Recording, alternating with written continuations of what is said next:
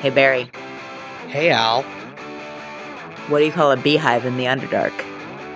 I don't know. A bee holder.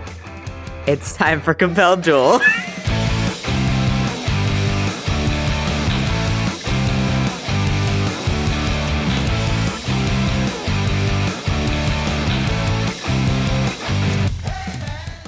Hello, everybody, and welcome back to Compelled Duel. I'm Al. And I'm Barry.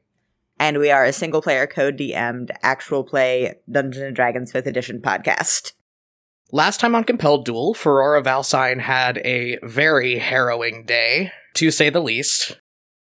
After a very unpleasant confrontation with her father, the Archduke Morlund Valsine, she reached out to her magic tutor and adoptive mother, Alasha Dakarin, for help with getting out of the country and over across the sea to the nation of Vogvoldor, where she had been told that there was a possibility that her brother might be headed after escaping the sovereign principalities of Tordoon.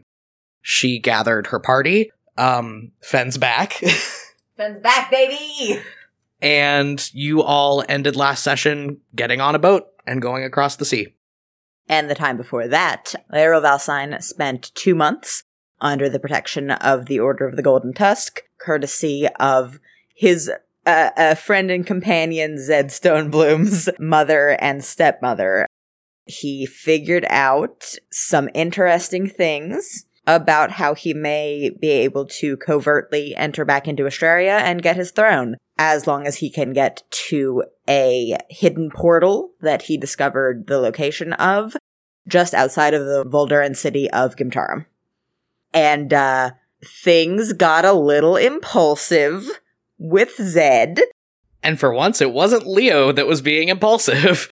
Nope. And he has a bone dog now, which is neat. Dexter! He's a good boy. He's a good boy. Anyway.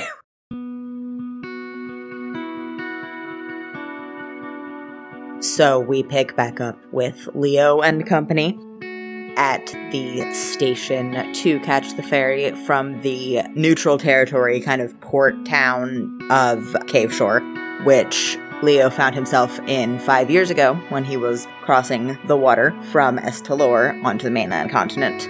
But it also services ferries into Gimtarum because there's no land route into Gimtarum. You can only get there by sea. So, it's a lot. It's very hustle and bustle. I've just got Dexter. I think I've made him a leash, and I am walking him along. So yeah, you're walking your bone dog. You're walking your bone dog through this little town. People are staring, because it's a dog made of bones. You can pet him, he's very friendly. Nobody takes you up on the offer to pet your bone dog. He's very unsettling. I think Ravain probably ran ahead to actually get tickets because Ravain likes to be prepared. And also, I think Ravain has never been on a ferry before, so he's, losing it. I have not spoken to Zed. I don't know how long it's been since we left the Order, but I have not spoken to Zed at length since then. It's been probably a couple days, because it takes a while to get from the Order to the seashore. Lynn and Camilla have come with you. It seems like mostly so Lynn can very, very calmly bully her son into writing her a letter. She is making comments in Orcish.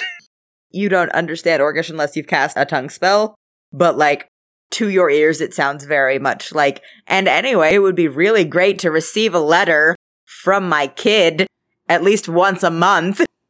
You are just moving through this town.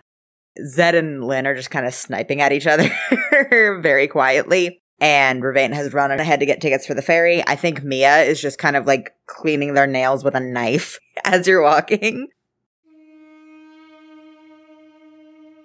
Make a perception check for me. That's a 21. Okay. With a 21, out of the corner of your eye, you see a sturdy brown cloak and a shock of coily red hair. Leo whispers, "Oh, fuck." Okay, and then what's your armor class again? Because I do not have armor anymore, it's 14. Get wrecked. That's a 13. Can't roll for shit for this woman. I matrix out of the way. A glittering arrow made of light goes past your nose. And then she's going to take another shot. And that one's a 24. As this arrow goes past your nose, another one goes and hits you in the shoulder. What the fuck? One Ms. Talindra Morin steps out of a crowd, bow still raised, and icily calm, says, "Where's my kid?" How much damage did I take from that? 12. Fucking ouch, okay. Okay, cool. I cast a healing word on myself and get 8 points back. And say, he's getting the fucking boat tickets. What is the matter with you? What's the matter with me? What's the matter with you? No. Don't play with me. I know you're not interested in hearing that. She does just pull the string back on her bow a little bit. Put me out of my misery. Lady, I wish you would.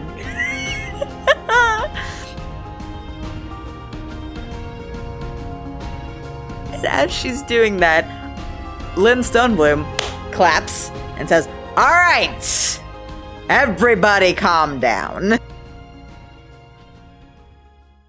Ah, yes, Mrs. Stonebloom, I think that you and Talindra are going to be able to find a lot of things to talk about with each other, namely how much you just can't stand me. I think everybody's gonna get along at this little mixer that we seem to find ourselves in now. Lynn had stepped forward to get in between you and Talindra, and as you say that, very calmly, she says, "Zed, why don't you tell your friend that it seems like he doesn't want me to save his ass?" I don't look at Zed or acknowledge him. Out of the corner of your eye, you see Zed shift uncomfortably, and Lynn says, "All right, everybody take a deep breath. Let's not escalate the situation, huh?"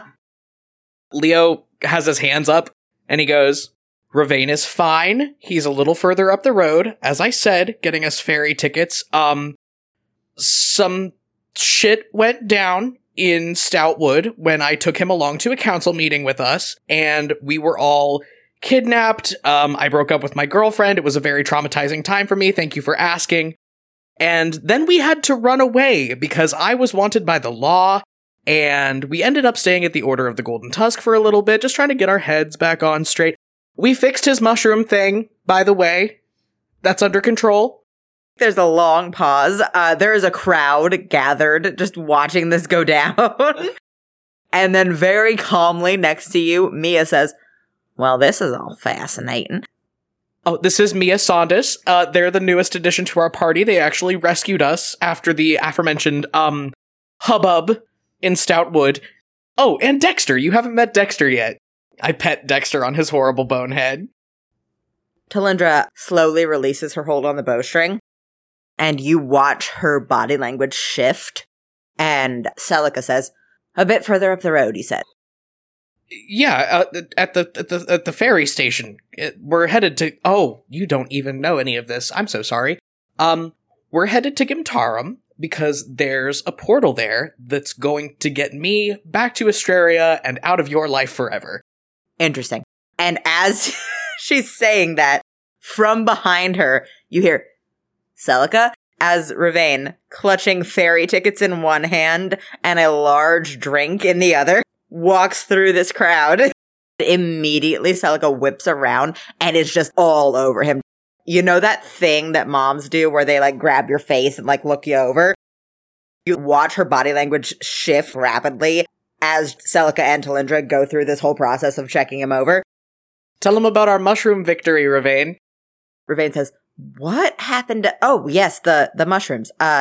Yeah, that's— well, or rather, it's not a thing. We should talk somewhere where there aren't— and the whole crowd around you." Ravane says, "This is sort of my personal business, and we're in a very public space." God, you people don't have anything better to do? You've never seen an elf shoot another elf in broad daylight before? Move along! Camilla says, yeah, maybe we should, let's just move along now. Let's go. And she, like, makes a frantic gesture, like, come on. Come on, Dexter. Camila starts to just lead you through this crowd. Her demeanor is very much that of a kindergarten teacher on a field trip. Ruvain is quietly chattering to Celica and Talindra behind you. Zed is still stone silent. Is not saying anything. Okay, is the ferry there? Like, can we get on?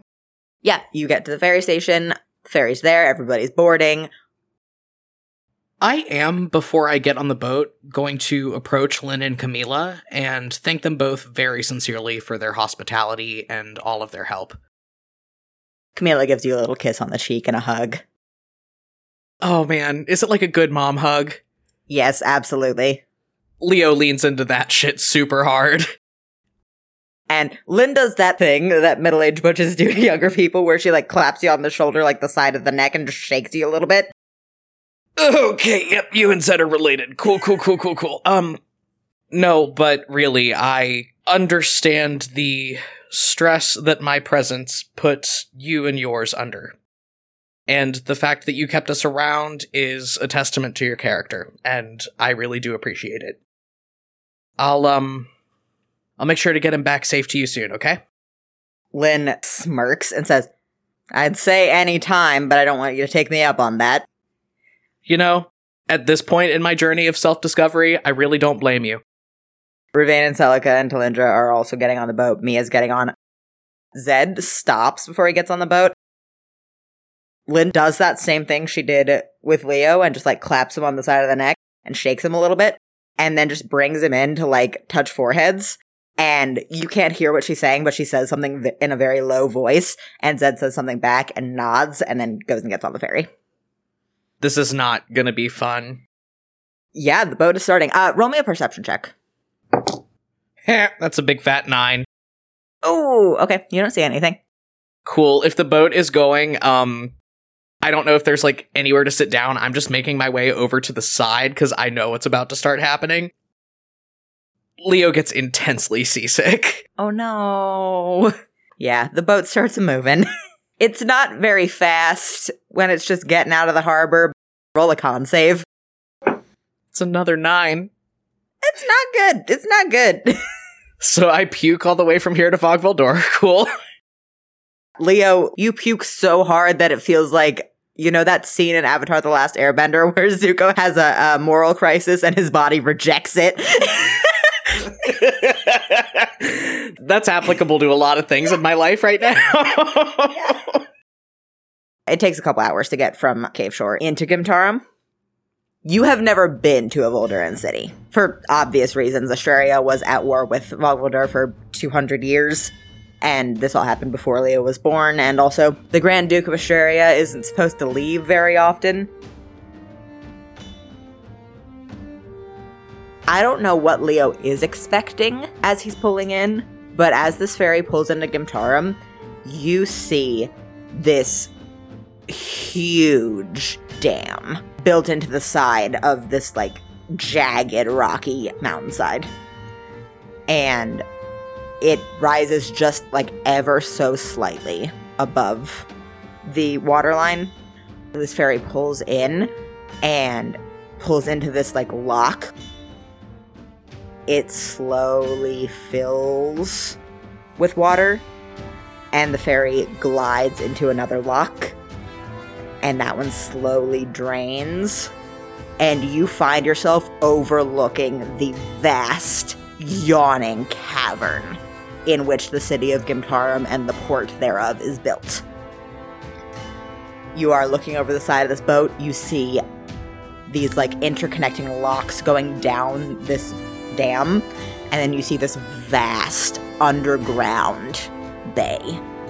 There's, like, a crescent moon of a city around it, built into the rock of the mountain. You see just bustling activity down there. You see smoke coming up from chimneys. You see a steam engine going around the wall of this cavern. Leo's never seen any technology like this before, though. Nope, Leo has no idea what it is. there's this, like, snaking metal vehicle of some kind just zooming over this cavern wall, and from it rises this pale steam. It goes around a bend, and the steam changes colors. And then, as that happens, there is a shifting and grinding in the cavern wall as something moves to direct this engine a different way. It is astounding.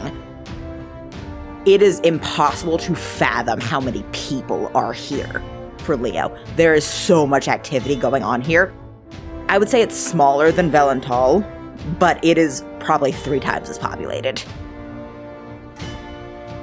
Yet Leo finishes throwing up and just looks up with huge eyes, and his jaw just, like, dropped.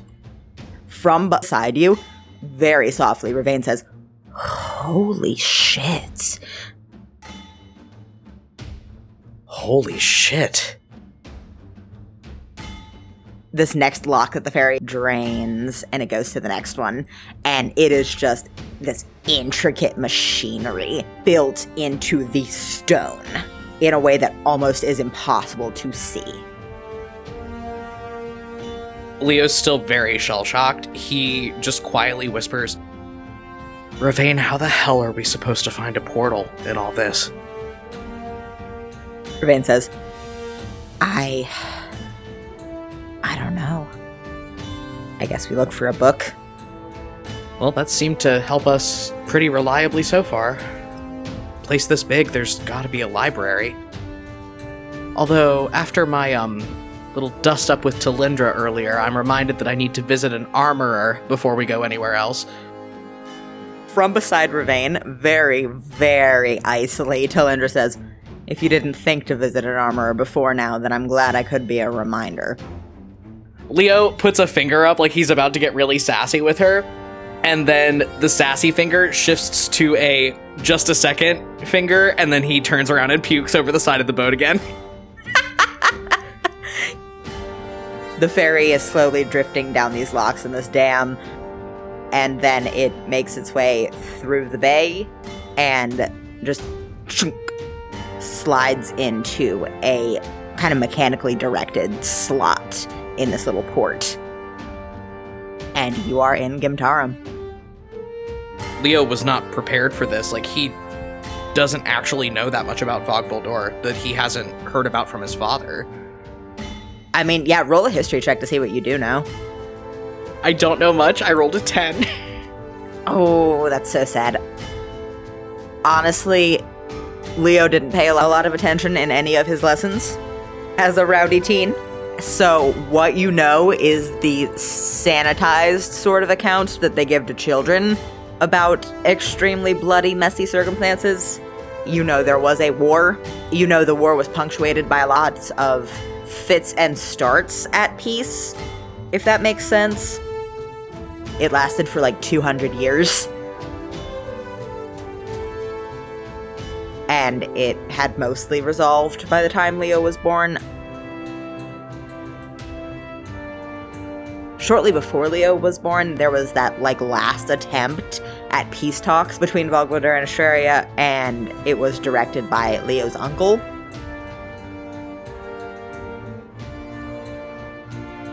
Okay. You have been told that Vogbuldor is very interested in conquest and is very interested in mechanical innovation, and that a lot of the things that they sort of import into Astria tend to be small mechanical innovations that they have sold in exchange for magical innovations from Astria. Like, they are not as preoccupied with arcane magic. They are very practical. This is a big place to try to find what I'm sure is a small portal. And we don't even know what we're gonna do once we find it. Oh, God. Yeah, Leo pauses at the top of the gangplank, just, again, eyes big as dinner plates, looking at this bustling city full of people, and just kind of quietly says to himself and whoever's around him, "Oh, fuck, I don't think I thought this through." From beside you, Mia says, "Well, that's shocking, ain't it, bud?" Thanks for the vote of confidence, Mia. if it helps, I haven't spent a lot of time in Gimtarum, but this is far from my first foray into Aveldurin settlement. Cool. You know what? I'm going to elect to not try to dissect that at all, and just ask if you know where I could get hooked up with some armor and a new shield. And also, I lost my bones back in Stoutwood, my Kimrel bones. I don't know. Damn it, there's probably not a Church of Kimrel here, is there? Mia does laugh at that and says, I wouldn't count on it. Roll a history check again. 13. You would know there has been a little bit of, like, Ashuri and Voldurin, not exchange, because obviously no one emigrates to Ashuria, but a few Ashurians have made their homes in Vogvoldur, which is part of why you would know Kalessa's dad is the Ashurian ambassador, and he was sent to Vogvoldur because they were accepting a lot of people in. It's mostly merchants, a couple of magical scholars, but not a lot. You would know a couple of your classmates at the Order of Iluna, or more accurately, Soren's classmates, have gone to Vogvoldur because they were looking at some of their magical innovations like, ooh, I wonder if I could blend this together. And a lot of Volduran technology is kept under wraps and does not leave. You would maybe be able to find a couple of people that gather for Kimrel services, but a full church of Kimrel is not going to be something you're going to be able to find. I would run a pretty big risk if I tried to go anywhere explicitly Astrarian in nature of being recognized too, right? Yeah, I mean, I wouldn't guess that everyone knows Leo's face, but enough people, and definitely anyone from the aristocracy. Yeah, no, that's a dicey idea. Yeah, Leo kind of curses and starts walking down the gangplank and goes, all right, yeah, it's probably not a good idea to show my face in a church right now. My mother always got her divination tools from the Order of Iluna Tower. Is there any kind of wizard's tower or something like that around here? Roll investigation, and while you're doing that, roll me a perception check as you step off into the docks. What's the perception check for? You don't need to know that, just roll it. Okay, well, investigation, hey, is a dirty 20, and perception is an 11. Aw, so sad. Okay, yeah, you don't see anything. I rolled a dirty 20! No. On the perception, you don't see anything. On the investigation, yeah, you see what you think might be a wizard's tower. Wizard's towers are all very, like, of a mold, if that makes sense. I spent 40 years with Soren. I could probably pick up on the nerd energy from across the city. I think you notice it. It doesn't look like an Ashurian wizard's tower, because Ashurian wizard's towers tend to be very, like, elegant and spindly. It is this very utilitarian, almost squat tower, if that makes sense. Like, very simple, round, flat roof. There are no, like, angled roofs in Gimtarum because there is a rock ceiling over the entire city. They don't need to have, like, any weather going off the roofs because there's no weather. You see this very squat, flat-topped building. You notice it because there is no smoke coming out of it. Okay, so it's probably being magically heated, or whatever they need the fire for, it's being magically produced. Okay, so there's that. Alright, yeah, I need to do a little bit of shopping before we start on this whole portal hunt. Oh god, we're gonna have to do a little bit of division of labor here. Ravain and Celica. There is a pause, and then Celica says, I know you don't think you're giving me orders. It's going to be a very humble request, because you seem like you are just so smart, and we could use your help. Mm-hmm. Interesting. Go on. I need a couple minutes to go replace some of the things that I lost back in Stoutwood, and then after that, we are going to need to find a library, because we are going to have to find some way to A, hunt this portal down, and B, figure out how the hell we're gonna make it work. I did if I was allowed. I either brought the actual text from the Order of the Golden Tusk with me, or I copied everything down verbatim. Yeah, you would have had to have copied it. It's not really a library in the sense that they check things out. It's an archive. Okay, yeah, Leo would have taken the time before they left to verbatim, absolutely word for word, copy down everything in that text. Okay, cool.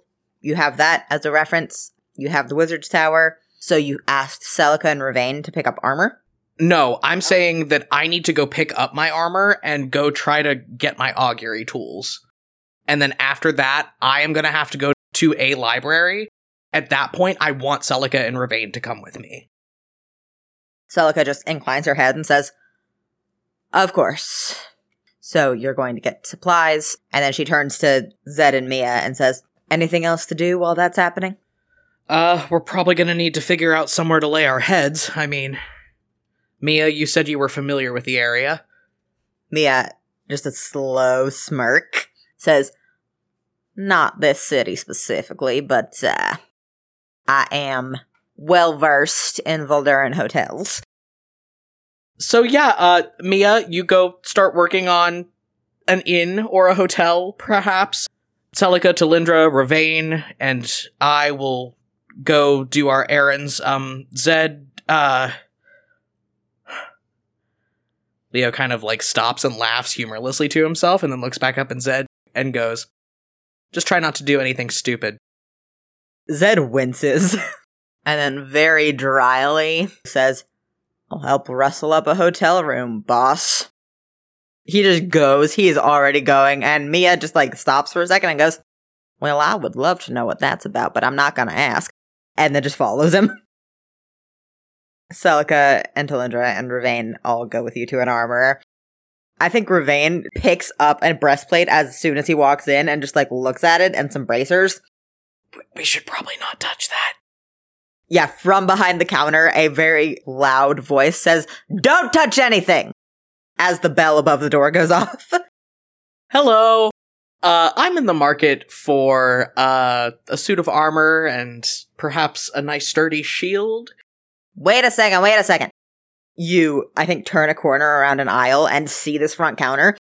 Two figures just kind of sitting, you would assume, on stools behind this very low counter. A gnome and a dwarf. As you walk in, one of them yells, don't touch anything. And then as soon as you turn this corner, there is a burst of rapid-fire gnomish from both of them. Absolutely just going off. You have no idea what they're talking about, but it is a heated conversation between this like little gnomish lady and this larger buff dwarvish lady. They are both, it seems like, in their mid-50s equivalently. Very practical clothing. The dwarf lady has her hair and her beard both braided, and the gnomish lady has a crew cut, and they are just going at it.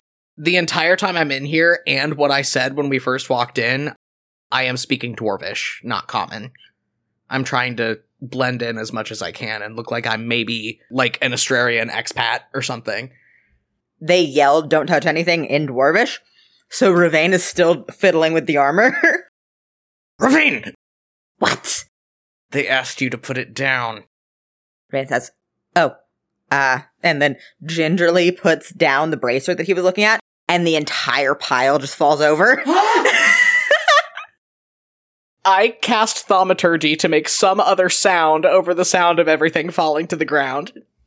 You cast Thaumaturgy. There's a loud boom from outside, and the heated gnomish stops. I'm immediately trying to pick everything back up and put it where it was. And the older dwarvish lady says, damn, kids. Hello, so sorry. Just looking for a suit of armor and a shield.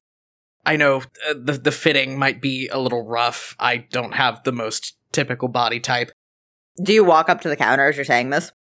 Yes, and I am just reaching down and getting Ravain by the hand and leading him along behind me, like, please don't touch anything. Yeah, you walk up to this counter. This little gnomish lady looks up and up and up at you. She's like 2 feet tall. And she like clicks her tongue and she says, all right, sweetheart, let's see what we can do for you. Thank you. I really appreciate it. Yeah, I'm on a little bit of a modest budget. I've only got about 200 gold to work with, so is that acceptable, or? The dwarven lady, tilts her head one way, tilts it the other, and says, yeah, I think we could probably do that, eh, Magda? The little gnomish lady says, well, it's not going to get him anything nice, but... Oh my god. I'm gonna have to buy something off the clearance rack. Layer of Valside is a problem! Let me roll an investigation to see what I can find. Oh my god. 13. You find some pieces that you think you could wear. There is some okay-looking scale mail. There's a nice... It's not a bad breastplate. It is a breastplate that has been very obviously patched. It looks like the metal itself was fucked up in some sort of way, and there was other metal patched onto it. It looks very serviceable. It's not pretty.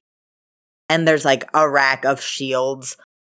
Things in your price range aren't pretty, and you look, I think, longingly over at an aisle where there's a sign that says enchanted, but you can get a serviceable breastplate and a shield that will work. So, mechanically, is this refurbished breastplate still going to have the same AC as, my old breastplate did? Yes, it is an aesthetic difference, not a functional one. It just doesn't look good.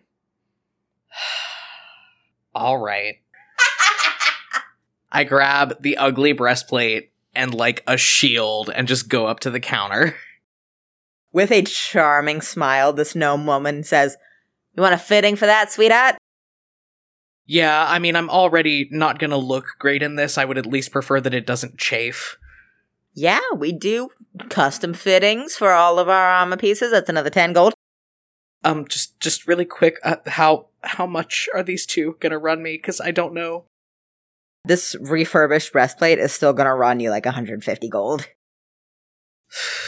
Yeah, but if I get the scale mail, that's gonna mean a stealth disadvantage, and I don't know that I want to do that. It's the same armor class, but... Yeah, but the scale mail is also less than 100 gold. So you said I have 200 on me. It's 150 for the breastplate, and how much for the shield? 10 for the shield. Oh, that's a lot of money to dump, but yeah, I'm gonna do it. So that's, 160 out of my 200? Yeah. Yeah, and if you wanted fitted, that's 170. Oh, God. This hurts. Yep, I'm gonna pay the 170 and get the breastplate and the shield and get it custom fitted so it doesn't hurt me. Yikes. Okay, so you pay 170 of your 200 gold. And these very nice ladies go, have a nice day. Yeah, I just put on my armor over, I guess I'm wearing, I'm dressed probably like an acolyte of the Order of the Golden Tusk. I probably had to just take clothes from them. Yeah, you're wearing very loose-fitting linen pants, a very not flattering cotton shirt. It's not good. You don't look great. You don't feel great. This is fucking degrading. I start buckling on the breastplate. So, Layer of Valside, Archduke of mismatched fashion. I hate this for me. Let's go to the Wizard's Tower. As you walk out, you hear the dwarven lady yell, what the fuck happened to these braces? Go, go, go, go, go, go, go, go! I'm shoving Ravain in front of me. Yeah. You go to the Wizard's Tower. Can we just walk into the Wizard's Tower? Is that a thing we can do? I think you can walk into the lobby of this Wizard's Tower where you see a little, a hotel desk with just this little gnomish, seems like a teenager, is just scribbling in a notebook and doesn't even look up as you come in. Just goes, name in the visitor's log. Oh, Ravain, you want to sign in? Ravain grimaces and says, yeah, let me just do that. And picks up, I think they have a pen on a chain that is just bolted to this desk. And he just very carefully in print writes Ravain Sorel in this visitor's log. Excellent. Could you direct us towards your divination department? This guy goes, 3rd floor, 2nd door on the left, and then you punch in. Let me write you down the rune code. The rune. Okay, so it's locked. And then this guy, turns, grabs a little scrap of paper, and writes down some dwarvish runes, and then hands it to you. And says, "Have a nice day," and then goes back to his notebook. Leo just takes the paper and goes upstairs. You head for the stairwell. It is a lift. It is a cage elevator. What the fuck? Yeah, Leo has never seen anything like this. It is like in a 20s hotel. It is just an elevator with a cage door. You walk in and there is just a keypad. Just a bunch of buttons with numbers on them. Does it correspond with the shit that this guy wrote down for me? Not really. He wrote down something separate for you, but it is just numbers in Dwarvish runes. I mean, I speak Dwarvish, so yeah, I would probably know the right thing to push. You go up to the 3rd floor. It is perception bending up here. Some sort of spatial magic is going on with this tower. You step into a very small little room off of this lift that looks like it should take up the entirety of the tower. And just a bunch of doors in a circle. I just wanted to get some bones, man. Ravain, you doing okay? Because, I don't know how okay I'm doing right now. Ravain is staring wide-eyed. And he goes, "I've never seen anything like this." Yeah, I mean, it could be something between conjuration and transmutation, which seems like a weird thing to do with the divination wing of the building, but... In Dwarvish script on the doors are various names of different schools of magic. The 2nd door on the left says divination in Dwarvish runes. There's not really a doorknob. There's just a little plate with a bunch of runes inscribed on it. Leo just blinks very fast and then goes over to the door that says divination and types in the code that he got. Roll a constitution save. And I'm going to roll one for Ravain and Selga. Oh, great. Well, I rolled a 19. Ravain rolled a 4. Oh. Celica rolled a dirty 20. As you punch in these rune codes, there is just a nauseating warping of space. Oh. The door stays stationary, nothing else does. Your perception, turns in on itself. And then around you materializes a bustling room full of a bunch of gnomish and dwarvish wizards who are just bustling around, holding a bunch of texts. You see someone scrying with a crystal ball in a corner. It is all the hustle and bustle of what you would know as the divination wing of the Order of Iluna in this very tight little space. Ravain looks so nauseous. He grabs the nearest trash can and just hurls. In unison, all of these wizards stop. There is a brief pause, and then one of them yells, "Hey, what can we do for you?" Hi, this may seem like a little bit of a weird ask. I'm here pursuing some research based on a little bit of my mother's work, and I would really love access to your divination tools. Oracle bones, maybe a deck of cards, something along those lines. Oh, sure. And he just bustles off to a cabinet. Everybody returns to their work. They are all super focused on what they're doing at their individual stations. And this guy just bustles over to a cabinet and says, "So you said bones or cards? Do you have a preference?" Oh, bones. Bones, please. There's a clatter as this guy half climbs into this filing cabinet and then emerges with a little set of bones. They're not as ornate as the ones that you had, but they are serviceable. And he says, "Yeah, these work." Cool, awesome. Would I or my friend over there, and I point to Ravain who's still throwing up, be able to maybe check these out for a little bit? This guy stops for a second and tilts his head and says, "You can have them wholesale for," and then he pulls out a little ledger from a pocket and just goes, 10 silver pieces. Okay, 10 silver. Yeah, oh man. That's Kamas, kid. Sure is. I hand over the fucking money, I guess. I believe 10 silver equals out to 1 gold. Oh, I'm just getting broker by the second. Okay. Hey, That's Vogvelder, baby. Yep. Capitalism is hell. I buy my bones. And then we leave. You see Celica, like, sneak off to look at something over one of these wizards' shoulders. And then as you turn to leave, she goes, oh, right. I have my bones. I'm gonna go. And we're gonna try to hunt down a library. Can I ask the nice young man at the front desk if he knows where a library is? Roll persuasion to get this shitty teenager to look up from his homework. Natural 20. Hey, kid, I'm working on my thesis. Could you, just drop me a hint? I'm in from out of town. But a pointer towards the library would be so appreciated. This shitty little teenager behind his desk heaves a deep, deep, exhausted sigh. And then says, all right, so if you're looking for academic texts of the arcane nature, what you're going to want to do is you're going to want to go to the Northridge Library. You're going to head out the side door onto Tower Street, and you're going to go 4 blocks up. You're going to turn onto 5th, and then you're going to go 3 blocks west, and you're going to turn north onto 16th. And then from there, you're going to want to look for the long, sort of squat building with the big stained glass doors, right? Cool. Just a quick question. What's a block? Buddy, do you need to see a healer? Like, have you got a head injury? You know what?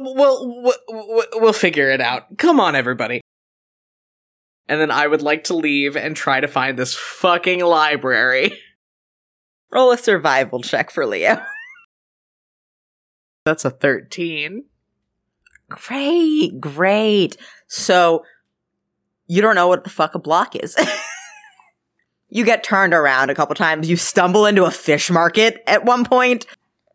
But you manage, after a significant amount of time, to find your way to this library.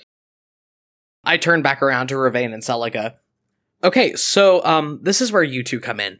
I technically studied to be a wizard quite a few years ago. It pains me to admit this. I was just so bad at it. So, I have all of the paperwork we were able to find at the Order of the Golden Tusk right here with me. I can't really make heads or tails of it in an arcane sense. Essentially, I think what we need to do is reverse engineer a way to activate this teleportation circle. Does that make sense? Roll persuasion really quick. 12. Okay. It was DC 10. You flipped Celica's nerd switch. Begrudgingly, she very quietly says, a portal, huh? Yes, from what I'm able to figure out from the texts that we got, it's not a teleportation spell in the way that most people understand it. It's something else, and it's way above my pay grade, so... She holds out her hand. She says, give it here. Yeah, I dig in my bag and I hand out all the copies I made from the order and just hand her all of the information. As you walk in this library, she is poring over these papers. Ravane says, Celica gets a little intense about magic. That's exactly what we need right now, fortunately. You walk into this library. Roll me perception really quick. That's an 18. Ooh, almost. You don't see anything. Celica is, like, poring over these papers again. To herself, almost. She says, so it's not a well, that doesn't make any sense. Wait a minute. I need a table. I need to write something. Is it a library as I understand it? Like, it's a college library. There are a lot of people in the stacks. There are a lot of tables to study at. It is a university library in the purest sense. I actually have experience with that, so, like, they probably have a card catalog and things that Leo knows what to do with. I will let Celica do her thing and just help her however she needs. And I'm assuming Ravane, like, as the wizard in our party, is also going to be doing a lot of this work. Like, Leo can't do this work. Celica just zooms to a table, pulls out a quill from her bag, and just starts scribbling on your copied notes. Okay, but if it was a teleportation circle, then no, that's not. Okay, then I would have to carry the one here, and she is just mumbling to herself as she, makes notes. What about location-based information? Like, if I can find information on the different locations on the map where these portals apparently are. Celica, waves a hand and says, I wouldn't know how to do that. I mean, something this big would have to have a wide area to anchor itself into. But if you broke any of the runes, it wouldn't work, so it would need to be an unbroken plane. And I would think and she, flips through your copied notes, if it's supposed to be permanent, then I would think it would be etched rather than drawn. Okay, I'm gonna go try to find the card catalog. I'm taking Ravain with me. You wander off. Celica is feverishly making notes. You start going through. Roll investigation for me. 21. Because it is a library of the arcane, they have a section for Astrarian knowledge. A specific section for texts out of Astraria. And there is another specific section in a larger history section about the war. A lot of magical information was sort of gleaned during the war from Vogvelder, and then a lot of innovation sprung from that. Okay, yeah, I'm gonna grab everything that seems like it might be relevant. You pick up a couple geography texts. They seem patchy. The Voldurans did not fully invade Astraria. They were kind of doing limited strikes. They weren't exactly charting the landmass. But there is, base information. There's a small geographical sort of outline. Is that all you're looking for? Is just the location of where another of these portals could be? Well, I know what the locations are, because that was marked on the map. But I'm looking for any kind of record of any kind of permanent magical circle. And just, something that might have been picked up on that front during the war. With that investigation check, I think there are a lot of, autobiographical accounts of the war, and I think there is a name that trips something off in your brain. There is a very, archaic-sounding dwarvish name that you recognize from history lessons. There's just sort of, 5 volumes of autobiography of this figure from the Volduran War, and you pick up one that is simply labeled the Omegroth Troubles.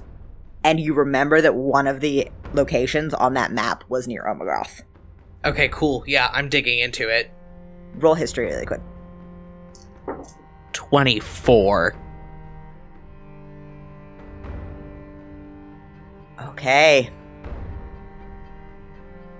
You dig through this text. It's largely a big account of the Battle of Omegroth, which you remember being told that the Battle of Omegroth was bloody and ferocious. It dragged on for weeks of just violence over miles and miles of the countryside outside of Omegroth. As you dig deeper into it, you see an account of something from this older Volduran man who's just saying, we set up a sentry post in what the locals refer to as the Silent City. With that history check, do I know what that means? Yeah, absolutely. You remember being told no one was allowed to go into the Silent Cities, because to go into the Silent Cities is to basically invite death. It's not somewhere anyone goes. Okay, noting that. There's just a long account describing the Silent City. This older man describes piles of bodies in the streets, old, long, decayed bodies. Describes buildings still standing. Describes some knowledge that they were able to glean about Astrarian magic from just the ambient sort of atmosphere of the place that he writes will most assuredly help us in our campaign. He talks about a large glyph that appears to be tied to some sort of arcane mechanism in the middle of the city, and talks about how no one's been able to crack what the purpose of it is.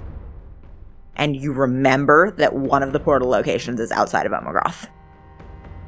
Okay, I am also noting that. I'm just going to go through everything that I've pulled and see if I can glean anything else.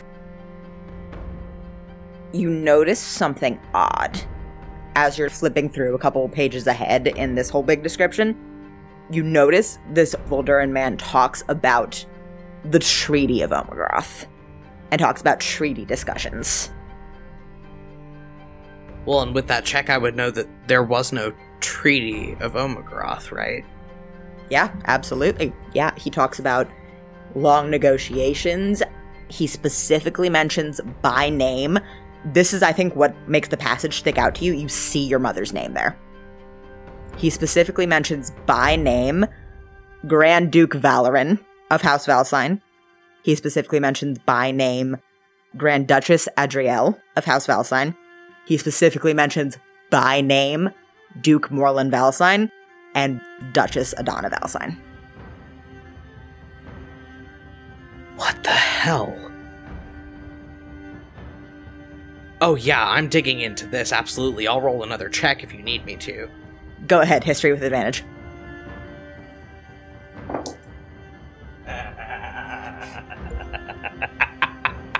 Yes. That's a nat 20, bud. Okay. This account goes into a lot of details about treaty discussions. It talks about a general, because this guy is not one of the main Volduran generals, is just pretty high ranking, and enough of a war hero that his autobiographies sell. But he talks about generals meeting with Grand Duke Valoran, and talks about how agreeable the young man seems. He uses those words specifically. I think a specific sentence that is used is, "We believed the campaign could be over within the year." Given the dating of this account, how long after it was the war actually over? You would know from the dating and from descriptions in the passages, because Adana comes up a couple more times. You know from the dating and from the descriptions that this is before Leo was born. The war went on for decades after this. It keeps going on, these treaty negotiations, talks about land agreements, it talks about concessions of certain natural resources, it talks about trade agreements, and it just goes on and on about how agreeable and personable young Grand Duke Valoran and his wife are, and how much they wanted to make the treaty work.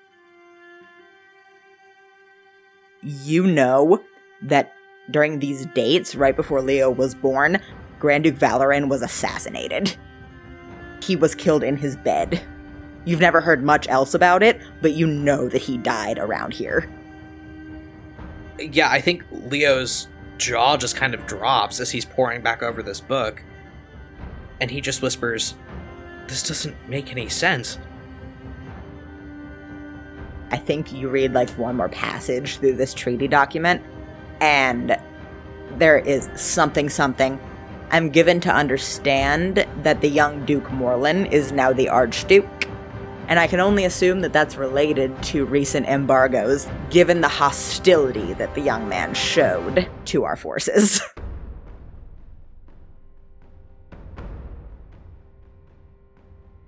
No way.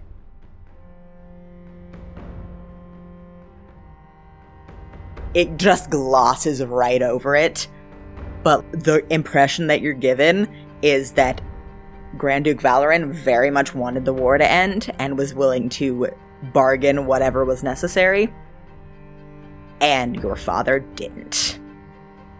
Your father wanted retribution.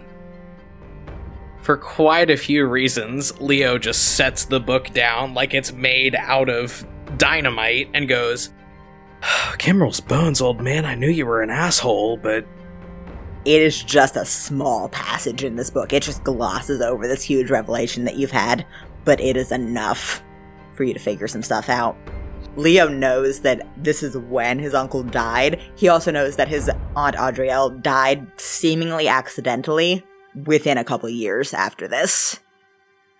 I am taking extensive notes on this just because I feel like it might aid me in the future in terms of negotiating my own claim to power.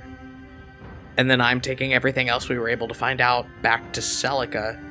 You are, like, absorbed in your own head a little bit. You run smack into somebody else at the end of the stack.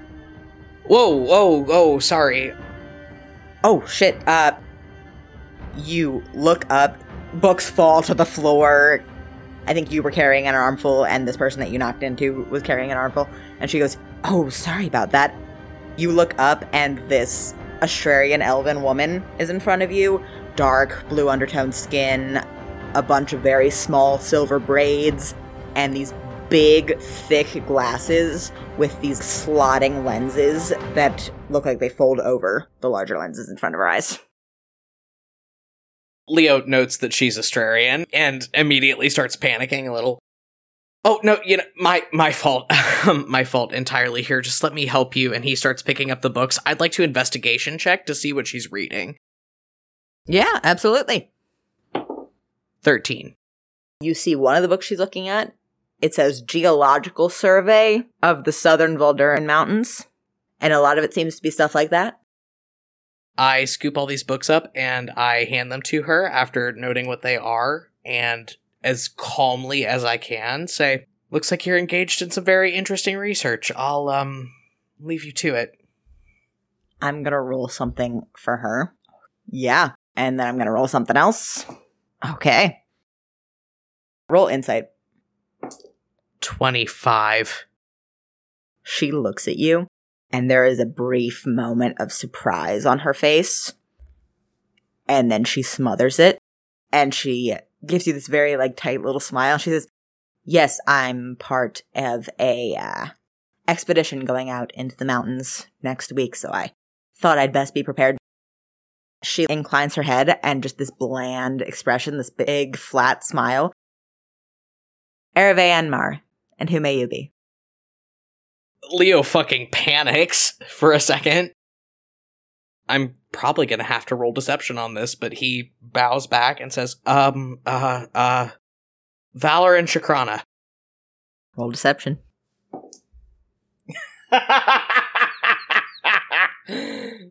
8. Great, yeah. She just nods. She says, again, big, flat smile. Nice to meet you, Valoran. Have a wonderful day. And she picks up her books and she goes, fuck! Shit!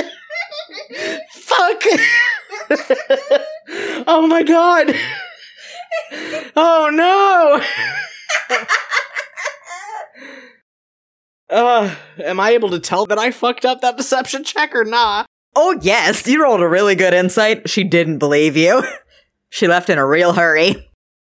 Okay, yeah, I'm grabbing Ravane by the back of the shirt and just dragging him back to Celica and being like, we need to get the information that we need and get out of here. I have some notes. Have you figured anything out? We need to go. Ravane, spluttering, comes with you.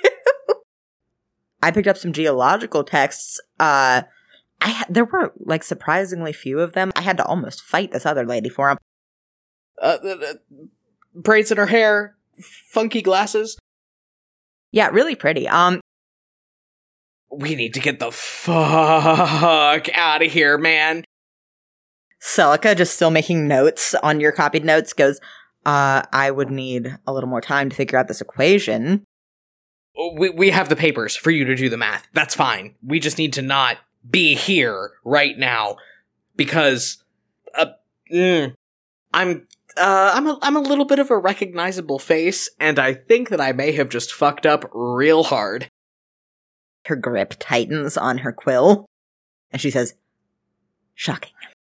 And then she nods to herself and she says, Ravane, darling, if we leave you here with a list of books, would you mind picking some up for me?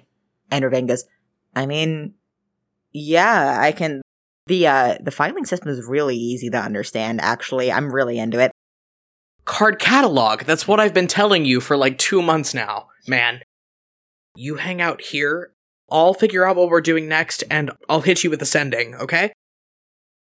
Yeah, sure. And then Celica is not paying attention. She's just scribbling down a couple, like, bits of subject matter on a paper, and then she hands it over to Ravane, and she says, we will see you very soon.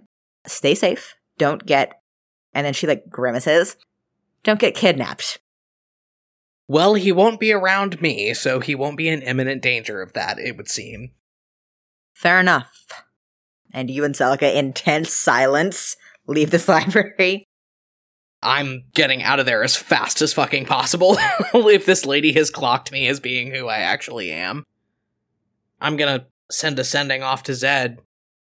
We're all done with our errands. Where are you guys?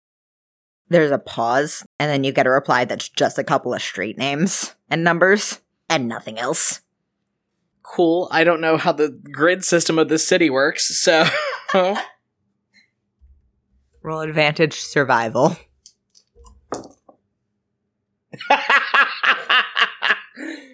I rolled a natural 1, so it's good that you gave me advantage, but with advantage, it's a 12. Like a tourist in New York City, you're wandering around. It takes you a while. You get to the intersection that Zed has described to you, and you see Mia just smoking on a bench, and Zed just leaning against a wall in stony silence with his arms crossed. Roll insight. That would be 18. Zed has a very tight grip on one of his upper arms. He looks tense. As you walk up, Mia sees you first, just again, furiously smoking. They just drawl, "Hey, sugar." So, we have gotten respectable accommodations at this fine establishment. That's great. My day just got so weird. Alright. Mia takes a long drag off their cigarette and then says, "I'd ask, but I don't care." We have a rough geographic location of the portal. We've got Celica working on reverse engineering a key. There are some other Astrarians hanging out around here that seem to know who I am. So that's an element that we need to consider. Oh, Kimrel's fucking teeth, I need a drink. Mia does sit up a little straighter. "A drink I can help you with. Hey. And then they pump their eyebrows a couple seconds and say, "Either of you gents ever been to a nightclub?" What's a night club? Is that a gathering of people who are really enthusiastic about the dark, or... Mia cackles, full on, and says, "Oh, tonight's gonna be so wonderful. We'll talk about it when it gets dark out." And then I just go inside this building with Celica. Intense silence. You and Celica walk in. Celica has a vice grip still on her quill as she's just scribbling notes. And as soon as she walks in the room, she doesn't look at you. She just goes and sits down and just keeps writing. And then, very calmly, she says, "So, what's your plan here?" Well, you haven't had much interaction with our friend Mia yet, but they are highly proficient at ending people's lives in a very fast and efficient manner, and apparently have been sent here by my god to help me. So my sort of game plan here is that we activate this portal. There's a coordinating portal right at the mouth of the capital city of Astraria. We jump through, we sneak in. Mia does a real good stab on my dad, I'm hoping for. I just really want to watch it. And then I'm out of your hair forever. Sounds good, right? Her quill pauses on the paper, and then her head tilts, and Talindra looks up at you and says, "We will not be going into Astraria, and neither will Ravain." And roll insight. 25. She's trying to mask it pretty well, but you see just a second of sheer terror in her eyes as she says that. Of course, that's nothing that any of you signed up for. I just need Ravain and Celica's help with getting this portal up and running. And as I said, after that, I'll be just as far out of your way as you have always wanted me to be. She pauses, and then through gritted teeth, says, "You going to the island?" The island? Look, you mean Luxtogalan? No, we're headed for the capital. That's where the church is centered. We don't have any business there. She laughs humorlessly and says, "It's the center of something, all right?" What do you mean by that? She pauses for a second and then says, "You expect me to believe you don't know what they do to people there?" Leo goes very rigid and purses his lips and says, "I have reason to believe that they do something to people there. I just don't know specifics. It's definitely not anything I want or support, I can assure you of that. That island took my mother." It's taken a whole lot more than that. She crosses her arms over her chest defensively and says, "Pirates have been bringing people there for years, and none of them have come back." Pirates? Like the Stormfolk? She, again, just a humorless laugh. She says, "Obviously not. I'm talking about Astrarian pirates." There aren't. What are you talking about? She's gonna roll insight. That was a nat 20. Leo is genuinely confused. He has no idea what the fuck she's talking about. She takes a very deep breath and says, "You don't know anything." Yes, I'm rapidly coming to that conclusion, in fact. There's no history of piracy in Astraria at all. Our only issue with pirates have come from the Zephyr Isles. I assure you, there are Astrarian pirates. I don't know anything about the situation with the Stormfolk, but Astrarian vessels have been terrorizing the Dragon's Maw and stealing entire crews off of ships for millennia at this point. That... Talindra, apologies. I know you have no reason to trust me, but that doesn't make sense. I'm not accusing you of lying, I'm just asking you to help me understand. I have very intimate experience with the situation. She looks not mad, but like she is like simmering. She says, "I am very wildly aware that generations of disappearances have been the fault of Astrarian pirates. They have been taken to that island. I didn't," and she stops and she licks her lips and she says, "I didn't get there myself. I jumped ship when they started to board, but no one else who was on that boat was seen again. That's all the information I have, and it's all the information that I need." Then it would seem that there is more going on in my country than either of us know the full picture of. She shakes her head. She says, "I don't need to know the full picture. What I know is that Astrarian pirates mean death.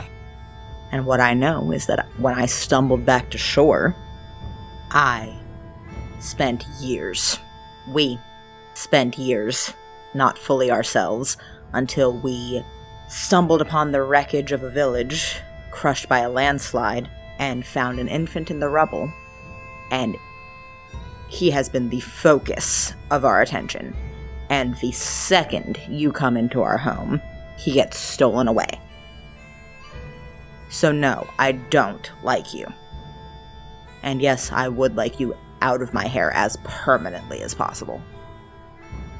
I understand and respect the sentiment, but it's very important to me for you to know that Ravain left 100% of his own accord, and has told me as much.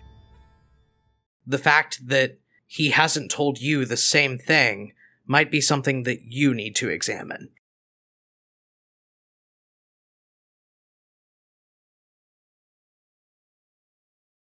She just puts a hand up. And then her body language shifts. And Celica says, look, I will finish these equations. And I will help you in this effort. While I'm at it, I will be as civil as I can manage. And I will try to make Talindra do the same. But make no mistake that this is a relationship of convenience. And then she just goes back to making notes. That's all that any relationship I have in my life anymore is. I don't have any delusions about it.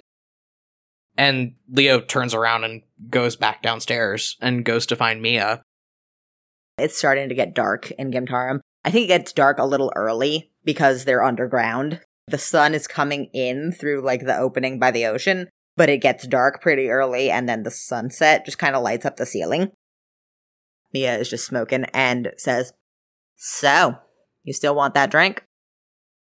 Explain this concept of night club to me, please. It's a place where they play loud music and sell you cheap liquor, and you are encouraged to dance in tight quarters with very attractive strangers. Well, moderately attractive strangers. Depends on how many of the cheap drinks you have, really. What you're describing to me, this is a real place? Absolutely. It's my favorite place in the world. Oh my god, this is such a relief after the day that I have had. I want to take a bottle of whiskey to the face and get objectified by strangers. Let's go! And then Ravane is going up the street. Ravane, we're gonna go get objectified by strangers. Come with us. Ravane, like, stops, books in his hands, says, I've never been objectified. It's not supposed to feel good, but sometimes it really does. All right, let me take these up. And he goes into the hotel with the books. Zed's still leaning against the wall, like, kind of dusts his hands off and says, yeah, I could use a drink right now. I need to not walk in like I'm a student at the Order of the Golden Tusk, so let's go find some kind of boutique where I can make myself appropriate. Mia, will you help me? I understand that our relationship has been a little fraught until now. I'm asking for your guidance as my teacher, as a mentor, as someone who knows these night clubs. Oh, so you want me to tell you how to dress like a slut? God, please. Fantastic. And you guys wait for Ravane, and you stumble off to a clothing store, and we have a fashion montage with Team Leo. I only have 30 gold left, so I looked it up. A set of fine clothing is 15 gold.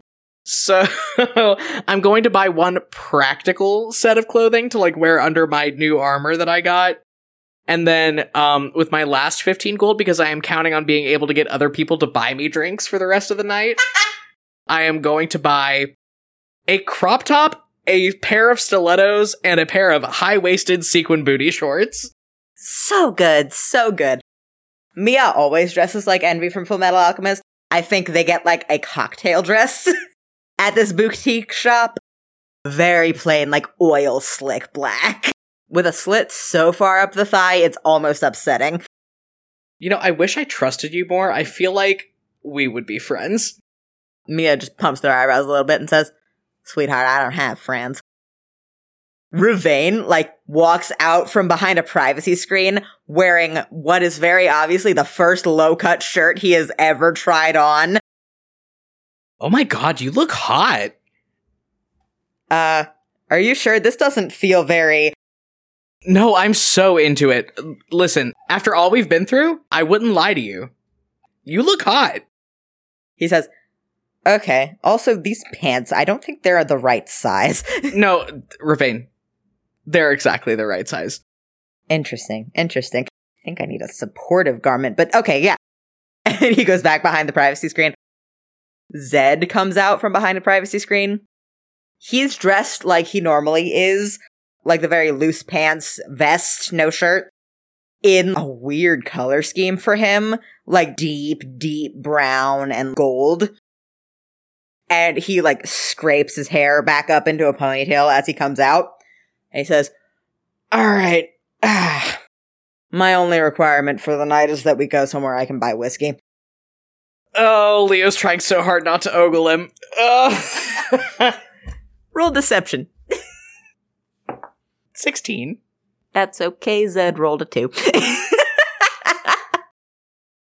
He doesn't quite look at you. He just brushes past you. Again, just scraping his hair up into that ponytail.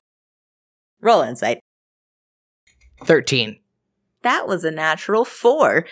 He is trying not to look at you as he goes past you. There is a moment where he looks at you out of the corner of his eye and he like shifts his shoulders and cracks his neck. Yeah, so he says that thing about his only requirement being going somewhere that we can get whiskey, and Leo just kind of purses his lips and nods and goes, "Man after my own heart, let's roll. Mia, you lead the way." You guys roll up on this nice nightclub in Gintarum. It is the weirdest experience you've ever had in your fucking life. From outside, you could hear this pounding bass line. From the windows of this place, there are like these weird flashing lights in all these fun neon colors. You walk in, you immediately see the bar, just like a huge rack of liquor bottles behind where this gnomish bartender is like spinning cups and shit. You hear all this music pumping, you see this big dance floor, you see a pool table out of the corner of your eye in a more well-lit part of the bar. It is insane.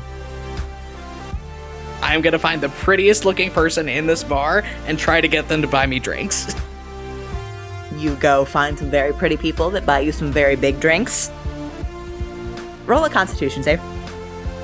Before I do that, I'm burning, I'll say, like, all of my first level spell slots. Just as people are buying me drinks, I'm casting Detect Poison and Disease on every drink that I'm given. Absolutely. Roll me a con save. 7. Leo, it's been a while since you went properly binge drinking. You get quite schlammered. Also, roll me a perception check. I'm drunk, it's a 10. Yeah. So, you buy a few drinks. You notice Mia is like sitting at a corner table, just lounging in a booth, talking to some very attractive men, hand pressed to their chest. You just watch them like flutter their eyelashes and say something. I'm actually so much more inclined to be friends with them now, holy shit. Zed, you can just barely see over the crowd, like over where you saw the pool table. You watch him like tip his head back and laugh. Ravane is over in a booth on like the other side, nearer the bar, just passionately making out with a stranger. Leo, very drunk at this point, claps his hands over his head and goes, "Get it!" Ravane is not paying attention. Just this like pudgy young woman who you would recognize as an infernal elf. Bright blue, white hair, big horns, hands like fully in her hair, locking lips. Ravane's having the time of his fucking life right now. Fucking good for him, man. I'm so proud of him. Do you dance? Oh god, with that constitution check and judging how drunk I am, I'm gonna go find Zed. You start to head off towards the pool tables where you saw Zed. I'm gonna roll con check for him. Zed is also quite hammered. He meets you in the middle of the dance floor, and I think he just grabs you by the waist. Oh yeah, oh hi. We're... He just like leans in over this dance floor. He says, "It's been a rough week. I want to get a drink, I want to dance, and I want to make some bad choices." I want to have another drink as well, and I want to do some rather self-degrading dance moves. And I really want to kiss you again. Is that a challenge? That depends. You gonna take me up on it? Zed just grins, and you watch this like neon light reflect off of the jewelry in his tusks. And he says, "Well, I've never been one to back down from a dare." Oh, I fully make out with him. Are you kidding me? You and Zed make out on this dance floor, and you get a couple more drinks, and you have a very nice evening. And I think he stops you at the bar, as you're like walking away with that round of drinks. And he says, So, bad decisions. Extraordinarily bad decisions. And he grabs you by the face and just plants one on you. Pulls back and says, just the worst decisions. I think everybody else is pretty engaged with whatever they're doing. Do you want to get out of here? He just grins. And he says, thought you'd never ask. You start walking for the door. And as you approach the door, you get backed into somebody from the dance floor. Oh my god, I'm so sorry. Hot men, I just can't. You turn to look at this person that you've knocked into, and you see a woman with lavender skin and curling black horns, 6 feet tall, in a flowing, fancy, very clearly Australian dress. She stumbles and blinks and looks you in the eyes, and in stereo, locking eyes, you both say, shit. And that's where we're gonna wrap this week. Oh my god! I don't want to make the fee ruins everything joke. See you guys next time. On Compelled Duel, what the fuck, man?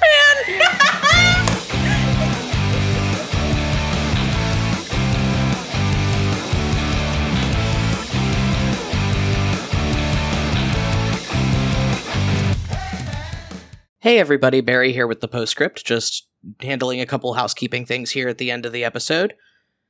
As always, we are on social media. You can find us on Twitter, Tumblr, and TikTok at Compelled Duel. We are also on TikTok at Compelled Duel Audios, where we post audio snippets from the show.